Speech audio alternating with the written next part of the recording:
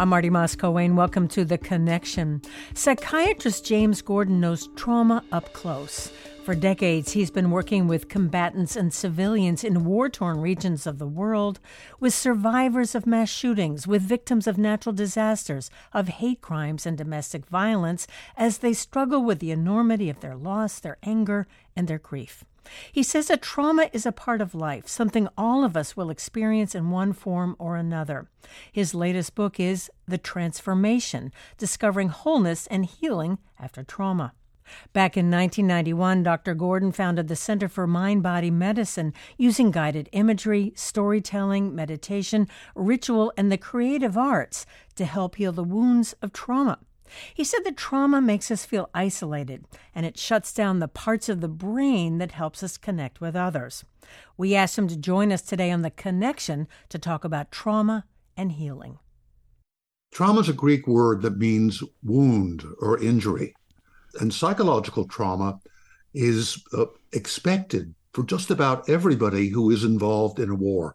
I don't know anybody who has come back from combat, for example, who hasn't had at least some symptoms of trauma, of post-traumatic stress. Not that they have the diagnosis, the full-blown picture of post-traumatic stress disorder, but they may be more anxious or more irritable or have difficulty sleeping or be emotionally withdrawn or emotionally volatile. That's expected for combatants, and also that's what happens to civilians in the midst of war. And I've seen this in the Balkans, in the Middle East, in Africa, and now in Ukraine, where I've been going since the war began there in 2022. In fact, you have written that most of us will experience some kind of trauma in our lifetime. Should we think of trauma as something that is part of life? Well, it's important to understand that this doesn't mean there's something wrong with you. I mean, you may be disturbed, distressed, but it doesn't mean you have a psychological disorder, because trauma is going to come. And I think it's important to add here that trauma is going to come to all of us at some point in our lives. If not early in life, because we're living in poverty or in the midst of violence, or we have a congenital abnormality, then a little later as we lose important people or have major disappointments or divorces. And if not then trauma is almost certainly going to come as we grow old and feel physically frail and lose people and face death. So trauma is a part of life. And I think it's important for us to understand that. I think we get into trouble if we feel, we should be able to handle everything. This is sometimes the American way. We have to tough it out and be strong all the time. Yes, we do have to be strong at times, but we also have to acknowledge that vulnerability that all of us have to being traumatized. In fact, you've written that trauma really injures our mind, our body, our spirit. It's sort of a whole person experience. Is that helpful for us to understand what trauma is? Yeah, that's a very good point that you're making, because one of the basic principles of modern physiology, and certainly of the work we do at the Center for Mind-Body Medicine, is that there is a complete interconnection between our thoughts and feelings and our social relations and what happens in every organ and every cell of our body. So when physical trauma comes, it affects us psychologically. When emotional trauma comes, even if we're not physically wounded in a combat situation, but we've seen terrible things, it will affect our body. And there are two basic biological responses that follow when we're dealing with a traumatic situation. And I can describe those if you'd like. I would like. Yes, please, go ahead. Well, these are both survival responses. These are not pathological responses. They're responses to a threat, and they're built into all vertebrates, all animals with backbones. And the first is one that probably our listeners, and I'm sure you are familiar with, the fight or flight response. Sure. If you think about the sort of graphic example of a fight or flight response, if anybody looks at one of the nature channels and a film of antelope, say on the Serengeti Plain, they're at a watering hole, and a lion comes and boom, the antelope is off and running. Now, an antelope doesn't have a very big brain, but it is enough of a brain to understand, and enough genetic programming to understand you don't fight a lion, so you go into flight. And what happens? Heart rate is up, respiratory rate is up, blood pressure is up, the big muscles in the body are tense for running. That's fight or flight. With the antelope, if you look at those films, 3 minutes after the antelope has escaped, she is happily grazing. As if it never happened. Has come, done its job, and gone.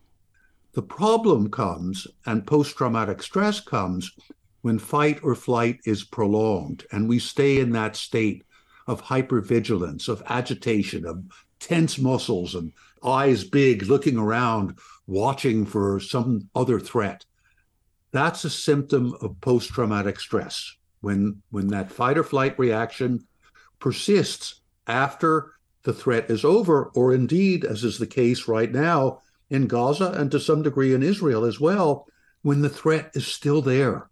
And I've been talking with both our Israeli teams and our team in Gaza, and everybody is in fight or flight, more or less. Yeah, because it's under constant either bombardment or threat. Help us understand, there's fight, there's flight, and there's also freeze. What is freeze? Exactly. It's a survival response. It's a last-ditch survival response. I used to live in the country, and I had cats.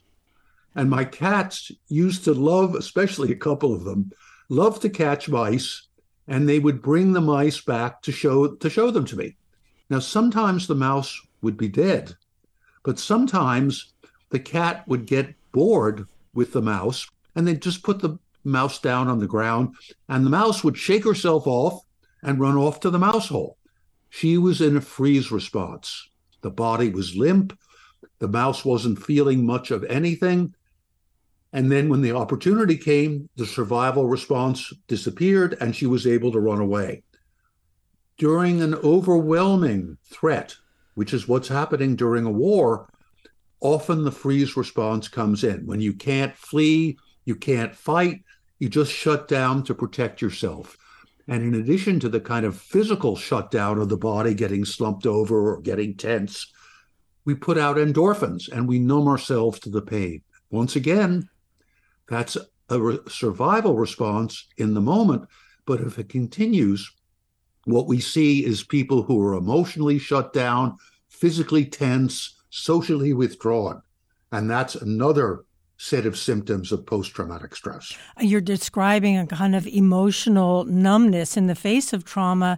And it seems during trauma, what one needs is connection. And yet that makes connection very difficult.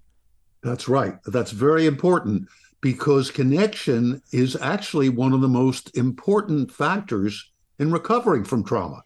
Having a sense of that you're not in it so alone, but the freeze response makes you feel like you're all by yourself. So it's very important to provide a supportive group for people to help them recover from trauma. It's interesting to look at fight, flight, and freeze when it comes to animals who seem to be able to shake things off and go back to their life. Is there something unique about humans that we hold on to, either the emotions or the experiences, that it's hard for us to let them go? Well, you can see some of this in animals, for example, that have been abused. They do hold on to some of that fearfulness. But with humans, it's often much more pronounced. And we have big brains, and we think about things. And not only do we hold on to these reactions physiologically, but we also hold on to the memories and the memories of what happened. So, for example, if we were attacked on a dark street, often people will fear walking on a dark street. And they'll be having, in addition to that, they'll be having flashbacks of, oh my God, that happened to me and it's like it's happening again. Or they may be having nightmares. So it's our capacity for thinking and imagination that makes these sort of the recurrence of these events more vivid and more likely to happen. You have written about epigenetics and the fact that, I guess, unresolved trauma can actually be passed down from one generation to the next, even looking at Holocaust survivors and how the horror, the trauma of the Holocaust gets passed down to grandchildren. How does that work? Well, this is recent research, really, of the last 15, 20 years max, is that we've learned that there are things called epigenetic changes. Epi is a Greek prefix. It means above. So these are changes that happen in the chromosomes above the genes, but that affect the way the genes express themselves, the way the genes work in our bodies. So, for example, with severe trauma, there may be changes in the chromosomes that affect genes that make it easier or harder to deal with stress. The research that's been done, both on animals and also remarkable research by Rachel Yehuda that's been done on Holocaust survivors, is that those changes, those epigenetic changes, not only persist, for example, in somebody who's been abused as a child, they persist into adulthood, but those changes also can be transmitted from one generation to the next to the next. So you see those epigenetic changes in the chromosomes of the children and grandchildren of Holocaust survivors, even if those children and grandchildren did not have the social influence of the grandparents. That is, if they were separated for whatever reason at birth and grew up elsewhere. So there are the same biological changes, and the same changes in behavior are passed on from one generation to the next to the next. It has a kind of biblical feeling of in this case, it's not the sins of the parents, but it's the trauma of the parents being passed on from generation to generation. I mean, that's so important. Which is one of the reasons why it makes it so important for us to deal with trauma as quickly and as best we can after it happens. One of the reasons we do our work in the middle of wars and don't wait till the war is over. Well, I'm glad you said that. And I do want to get to that. I just want to do a quick follow-up because I'm also thinking of some of the high violence neighborhoods in this country. I'm thinking of Philadelphia as well, where children are growing up in neighborhoods where they hear gunfire every night, the way children in other countries are involved in or in the midst of war and hear guns and bombs every night. Yes, I think it's important for everyone to understand that what children here in neighborhoods that are plagued by poverty and violence go through is true. And children are especially vulnerable because their brains are developing so quickly, that is very, very serious kind of trauma. And unaddressed, it will likely persist into adulthood. So it's really important. Well, obviously, it's important to address the factors that create that trauma, Sure. The poverty and the violence. But it's also when that's there, or in fact, the abuse that may happen in a family, it needs to be addressed as directly as possible. And those children need to learn the kinds of techniques of self-awareness and self-care that can help us recover from trauma and even move beyond the trauma and recover and discover a new kind of wholeness and a new kind of strength. That's psychiatrist James Gordon. We're talking about healing from trauma. More after a short break. This is The Connection here on WHYY. Hi, it's Terry Gross, the host of Fresh Air. We bring you in-depth, long-form interviews with actors, directors, musicians, authors, journalists, and more. Listen to our Peabody Award-winning Fresh Air podcast from WHYY and NPR.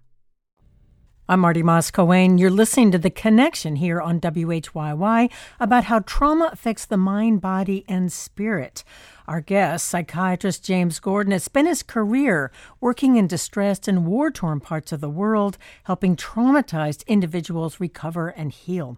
He says that trauma is a natural reaction to a threat. The trouble starts when the threat is ongoing and the trauma is unresolved. His most recent book is The Transformation, Discovering Wholeness and Healing After Trauma. The organization he founded more than 30 years ago is the Center for Mind-Body Medicine. I know you went to Bosnia. I think this was the late 1990s after the war there, which killed something like 200,000 people. There were rape camps. I mean, just unspeakable violence. And what you found was how trauma had affected Bosnians. There was an increase in drugs and alcohol, in domestic violence, and things like even heart disease and cancer. Can you help us understand, and perhaps you already did, talking about epigenetics, but how that showed up that way? Well, yeah, that was very powerful and very disturbing to see. So, for example, men who had been through the war, either they were combatants or just civilians who were so scared and so frustrated because they couldn't do more. They continued to be in a state of hyperarousal, that fight or flight state. Often enough, they had symptoms of freezing, and often they were kind of socially less connected. And after the war, they began to try to deal with their symptoms, often by self-medicating. Everybody, I would go into a restaurant or bar in Sarajevo a year after the war, and everybody was smoking, and the level of alcoholism was off the charts. As best they could tell, it was 3 or 4 times higher than it was before the war. And that's because the men in particular, sometimes the women too, but the men in particular were self-medicating. So they were drinking, they were feeling kind of out of control. They would go home and they would take out their frustrations on their wives, often enough. And then the wives, being abused and battered by the men, often would take out the frustration on the kids. And the kids themselves were violent with each other. And that's the kind of picture that one can see after combat. We've seen this also with, it's not restricted to Bosnia, we've seen it often with American soldiers coming back from combat, that they're in this state, and it tends to infect and affect the whole family. We've all seen or heard interviews with Israelis and Palestinians about what they have lost and seen in the last 2 weeks. Their suffering is really palpable. How important is it for someone to tell their story, and even to tell it on television to probably millions of people who are, sitting in their kitchens or living rooms miles and miles away? Well, it's very important to tell the story, to share the experience. We were just on a call this morning with the leader of our Palestinian program, the leader of our program in Gaza. And he is so important for him to talk about the friends of his who've already died, the fear he has for his children and grandchildren, the sense of, frustration and anger and sometimes hopelessness that he gets. And it was important for him to be able to let go and to cry and to be with us and to have a safe place to do it. And the same thing is true in Israel. Our teams are coming together. There is a sense of relief from sharing, a sense of being able to bring out what's been, jammed up inside, and to have other people who understand, and also then to hear from other people that they've had similar experiences, that you're not alone. We all appreciate what the work that your organization and your people are doing. But I wonder, too, when suffering is compounded by politics, when there are conflicting views about what has happened, when there's misinformation, when there's disinformation, historic hatreds and animosities, how does that make coping with trauma even harder? It's a really good question. So I've been in Ukraine 5 times in the last 18 months, and there's a totally different view of the world that the Ukrainians have and the Russian invaders have. Totally different view of the world in Gaza and in Israel. And each viewpoint tends to be self-reinforcing. But in groups where people start coming together and where they start trying to get to the truth of what they're actually feeling, and as they come to know each other, some of the fixed ideas begin to fall away. I remember working in Gaza 20 years ago. There was a group this is a group purely of Palestinians in Gaza. And many of them were the leaders in health, public health, mental health. And there was also a guy there who was a nurse. And he was very, very angry. And in the group, as people began to get to know each other, and as they began to let down their defenses a little bit with each other and be a little more authentic, they came to understand each other. And this guy, and I remember this so well, it's like he's one of those people who's like a cartoon character with the steam coming out of his ears. But on the 3rd or 4th day of our group, he looked across at a guy who was a very important person in healthcare in Gaza. And he said, "I've seen you on the TV and I've heard you on the radio, and I thought you were the most arrogant," and I'll spare the profanity, which was translated from the Arabic for me when I was there. He said, I thought you were the most arrogant, et cetera, et cetera, et cetera. But I've been sitting with you here for 4 days, and actually you're kind of okay. You're not so bad, which leads me to think that maybe all my ideas about Israelis are not completely true. That maybe I have some... Now, that capacity, this was an intelligent, sensitive man, that's the capacity that begins to come out of these groups as people get to know, because we're all different. We all have preconceptions about each other, whether we're all Palestinians or Israelis or Americans or whatever we are. All of us get stuck in our ways of looking at the world. And if we're going to have peace, we've got to start seeing the world from other people's points of view. You quote Viktor Frankl in your book, The Transformation. He, of course, survived Auschwitz. He wrote a very famous memoir, Man's Search for Meaning. He said many things about Auschwitz and about himself and about suffering, but one that you quote, and I think many other people have quoted as well, is suffering ceases to be suffering at the moment it finds meaning. And looking at Auschwitz, this death camp, how was Viktor Frankl, able to find meaning in a death camp? Well, Viktor Frankl and his book, Man's Search for Meaning, was very important to me when I first read it 60 years ago, or more than 60 years ago. And what he said and what he did, what he experienced, is he found meaning. He found meaning, first of all, even in Auschwitz. He found meaning in understanding the situation. He was a psychiatrist, and he found meaning in being able to share with other people, to give to them, to express love, even in the midst of such horrors. I believe that we are capable of that. And what happens with trauma is that as we experience our own suffering, it allows us, it catalyzes that process of becoming more sensitive to other people and the suffering of other people. And this is one of the characteristics of what we now call post-traumatic growth.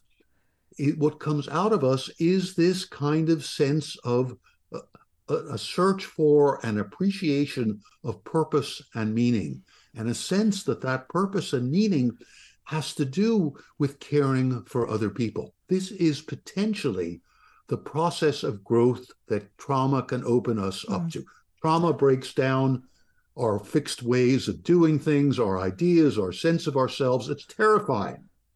But in breaking down those old structures, it opens us to a different and potentially a larger, more generous, more compassionate way of looking at ourselves and other people and of acting toward other people.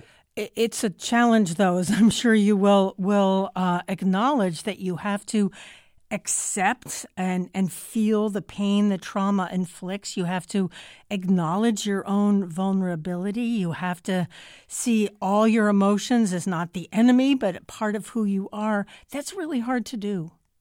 It is hard. It's simple, but not easy. It's very hard to acknowledge, to accept what has happened to it, to acknowledge it, to feel that pain. That's one of the reasons why it is important for most of us to have some kind of psychological support, some kind of social support. I don't necessarily mean a therapist, although therapists can be very helpful, but having a place where you can share that pain with other people, where nobody's going to judge you, where you feel comfortable and safe. So yes, it is difficult, but it's crucial if we're going to move beyond that state of being traumatized. We're really on the road to vulnerability, are we not? Yeah, well, it can happen. It's a matter, in a deep sense, it's a matter of accepting being fully human. I think too often, certainly in the United States, everybody thinks, or just about everybody thinks, they have to be perfect. They have to have the perfect life. They have to be the one who's showing off for everybody. Well, that's constraining. That's restraining. That's keeping us from experiencing the vulnerability that all of us have. We're all human, and we're all therefore vulnerable. I know, having read about the Center for Mind-Body Medicine that you founded several decades ago, a lot of the focus is on self-care, on group support, on guided imagery, also on deep breathing and something you call shaking and dancing. Take us inside the body and why shaking and dancing can be therapeutic. The shaking and dancing, the shaking, if you recall that mouse who escaped from the cat, she was shaking herself off. She's getting rid of the freeze response and running away. This is a built-in biological restorative mechanism. If we have a minute, I'll tell you a story about working in Haiti after the earthquake. Sure, go ahead. In Haiti in 2010, there was a terrible earthquake. A couple 100,000 people were killed. Among them, there were 90 nursing students who were killed when one of the dormitories collapsed. So about a year after the earthquake, we began working right afterwards, but I happened to be doing a workshop for about 100 student nurses a year after the earthquake. And I taught them soft belly breathing and helped them relax a little. I told them about fight or flight and freeze. And then I said, okay, we're gonna do shaking and dancing. Let's all stand up. And so we all stood up and I played this hard driving electronic music. And within 2 minutes, half of the girls were weeping. And then as they were standing still, more girls started crying. And then I put on some music. It was Bob Marley's Three Little Birds. And the girls started dancing and they're crying and they're laughing and they're dancing. And afterwards, the girls got up and they said, this is the first time we have cried in the year since the earthquake. We've had to be strong. We've had to be strong for our little brothers and sisters, for our parents, for our grandparents. We're nurses. We have to be strong. And then they said, it's so good to cry, to have that release. This is the first time we've allowed ourselves to cry. And then another girl said, this is also the first time we've been laughing because we've had to be so serious. We felt there's so much trauma, so much loss. We had to be serious. And it felt wonderful to laugh as well as cry and to have our emotions come to the surface. And then one girl stood up and she was 17, 18, 19 years old. And she wagged her finger at me and she said, and Jim, we love Bob Marley, but we are Haitian girls and we have very good Haitian music. So she was back to being a teenage girl. And that's psychiatrist James Gordon on healing from trauma and his work with people living in distressed and war-torn regions of the world. We'll talk more about the tools and techniques to help recover from trauma after this very short break. You're listening to The Connection here on WHYY in Philadelphia. I'm Marty Moss-Coane, and you're listening to The Connection here on WHYY. Our guest is psychiatrist James Gordon, author of The Transformation, Discovering Wholeness and Healing After Trauma. He works with victims of trauma around the world, including here in the United States, helping them heal using tools and techniques he developed as founder of the Center for Mind-Body Medicine. Let's get back to our interview. Picking up on that Haitian story, reminds you something that you wrote in your book about how trauma turns our body against us because of things like stress hormones. But this notion of movement and shaking is a way, I guess, to sort of befriend our body and all the emotions that it contains. Exactly. It's really important. And I just suggest that I suggest shaking and dancing to just about everybody because the trauma gets stored in the body. Everything that happens to us psychologically affects us physiologically. That's basic principle of modern physiology. Unfortunately, we don't pay enough attention to it. So doing anything physical can be helpful. A lot of people will say going for a walk or getting on a stationary bike, and you're lowering your level of stress hormones. You're increasing endorphins. You're just feeling better. Your body's feeling better and your brain chemistry is functioning better. Those activities are good, but the shaking is a kind of freeing activity. So it's not only good on a physiological level, it brings up emotions and allows the emotions to be expressed instead of being suppressed, where they cause significant damage to our physiology. We know that, and we need to pay attention to it. I want to ask you about parents and children, and I have found I'm sure like our listeners have found the stories of parents who have lost their children, or their children been taken captive, or they've been killed, or they've been wounded, and just the heartbreak of that, because parents feel like their job is to protect their children. And I know you have worked with children as well.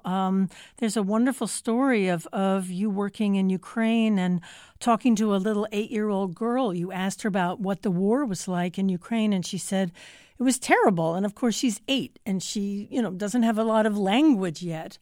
And she was able to draw her emotions. And I wonder if you could tell us that story. Yeah, drawing is a wonderful way, and anybody who's listening to us can do this. Draw what's going on. It's often a way of expression. It's not just with kids. All of us, when we have verbal expression, we may tend to censor, or it may be hard often to put the trauma into words. But as with that little girl Sophia in Irpin, where there were massacres at the beginning of the war, she was able to express it, to put it out there on the page. And then to talk to me. Once she had it out on the page, she was able to talk to me about what had happened, and also about her fears that it might happen again. So it's really important to give children and also adults a variety of ways to express themselves. So it doesn't have to be necessarily in logical verbal form. It can be through movement, or it can be through drawings, as well as through words. Let me quote something you also wrote in The Transformation, and this is about hope. You said, "The hope I encourage in you is not theoretical or abstract or Pollyanna-ish. I know the fruitless protests have followed terrible injuries and disappointments, the frustration and fury of dealing with the unavoidable limitations of loss and death. I know the relentless guilt and shame of actions taken or not taken, and love not expressed, which can obliterate present joy and cast an impenetrable shadow over the future." When you talk about hope, especially under such adverse experiences that we've been talking about, what kind of hope is that? Hope for what? Well, I think you mentioned Viktor Frankl earlier. I did. He's somebody who gives us hope. And so one of the reasons at the beginning of Transforming Trauma is I tell some stories of people I've worked with who've had horrible childhood trauma, really unrelenting, who have grown into remarkable adults. So I want to say that there is hope, and there are examples. That's one of the reasons Viktor Frankl's book is so widely read all these years later, is because he is an example of hope. And we need that. When I was at a much lesser level, when I was miserable for a while, when I was in medical school as a young man, and I found a therapist who had also turned out also been miserable, who'd become a wonderful psychiatrist and an incredibly generous man. He gave me a sense that I could come through it. That's one of the reasons we need mentors. We need to talk with older people who've been through difficult times, not because they're going to lecture us and, hector us and push us, but simply because of their example. So I think we need to look for those stories, and then that will encourage us, even in the darkest times, that there may be light at the end of the tunnel.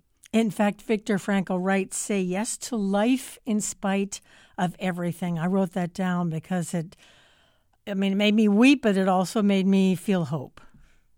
Change is always the nature of life is change.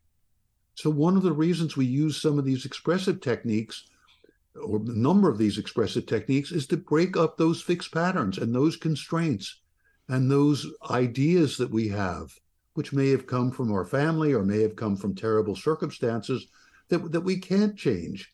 Change is possible. We've learned now in recent years that the brains of adults not only can change the way they function, but you can actually grow new brain cells, even as an adult. 25 years ago, if I'd said that, they would have thrown me out of my medical school professorship. But now we know it's true. It can happen. And it's called neurogenesis. So I think that we need to understand this, that change is possible. We need to look for examples and look for tools and techniques that facilitate that change. And that's what my work and the work of the Center for Mind-Body Medicine and the message of Transforming Trauma is that there are techniques that any of us can learn and use. It's not so complicated. It's not so easy, but it is possible for everyone. Dr. Gordon, I'm going to quote you again. Hope your ears are burning. You again wrote in this book, The Transformation, gratitude requires a shift in attitude. It sometimes happens in the midst of trauma or just after it's over. A burst of appreciation for being alive, for having survived. It's certainly worth remembering a moment like this, savoring it, keeping it as a touchstone. But if we're to move among trauma's contending claims of fear and grief, anger, agitation, guilt, and shame, to live with gratitude, we must cultivate and tend to it. So the gratitude is important, but you have to work at it. Meditation, the different kinds of meditations that we teach and that anybody may be using, they open the door to gratitude, because meditation is basically it's moment-to-moment awareness. And as you become aware of something, appreciation is very closely allied with awareness, and gratitude naturally arises from appreciation. This morning, a friend of mine called my attention to the light falling on the leaves of a tree outside the house, and it was the changing colors of the leaves. And so my awareness of that and my taking a moment to enjoy it, naturally the gratitude started to arise. Oh, what an opportunity. I may have a zillion things to do today, but for this moment, I can really appreciate and be grateful for this beautiful manifestation of nature and of the changing seasons. It's very simple. We just need to take a moment to appreciate, and then gratitude can become more and more a part of our lives. And the more grateful we are, the more relaxed we are, the more energized we are, and the more our mood improves. It's very simple. How important is forgiveness when it comes to dealing with trauma? Well, forgiveness is really very beautiful and very important, and forgiveness can begin to arise naturally out of gratitude. As you're grateful for each moment, that kind of opens the door to forgiveness. But forgiveness is not easy. No. And we use it in our work with people who've been traumatized by wars or other situations, but we don't force it. I remember in Kosovo after the war, I was leading a group, and we did a forgiveness meditation, which involves using the imagination to forgive someone who's hurt you, then asking forgiveness from someone you've hurt. And finally, and often most difficult, is forgiving yourself. And I did a forgiveness meditation in this group of people we were training in post-war Kosovo. And this guy finished the meditation, and he said, I am certainly not going to forgive the man who shot and killed my brother, but I'm not going to spend the rest of my life obsessing about it. Wow. And I said, fantastic. That's the beginning. Because he was coming into the moment. He was grateful for the moment, and it put his rage, understandable rage, in a bit of perspective. But you don't force it on anyone. I'm not going to say Israelis forgive the Palestinians, Palestinians forgive the Israelis. No. If it comes, it comes. It's beautiful. But it often takes time, and we need to be patient with ourselves.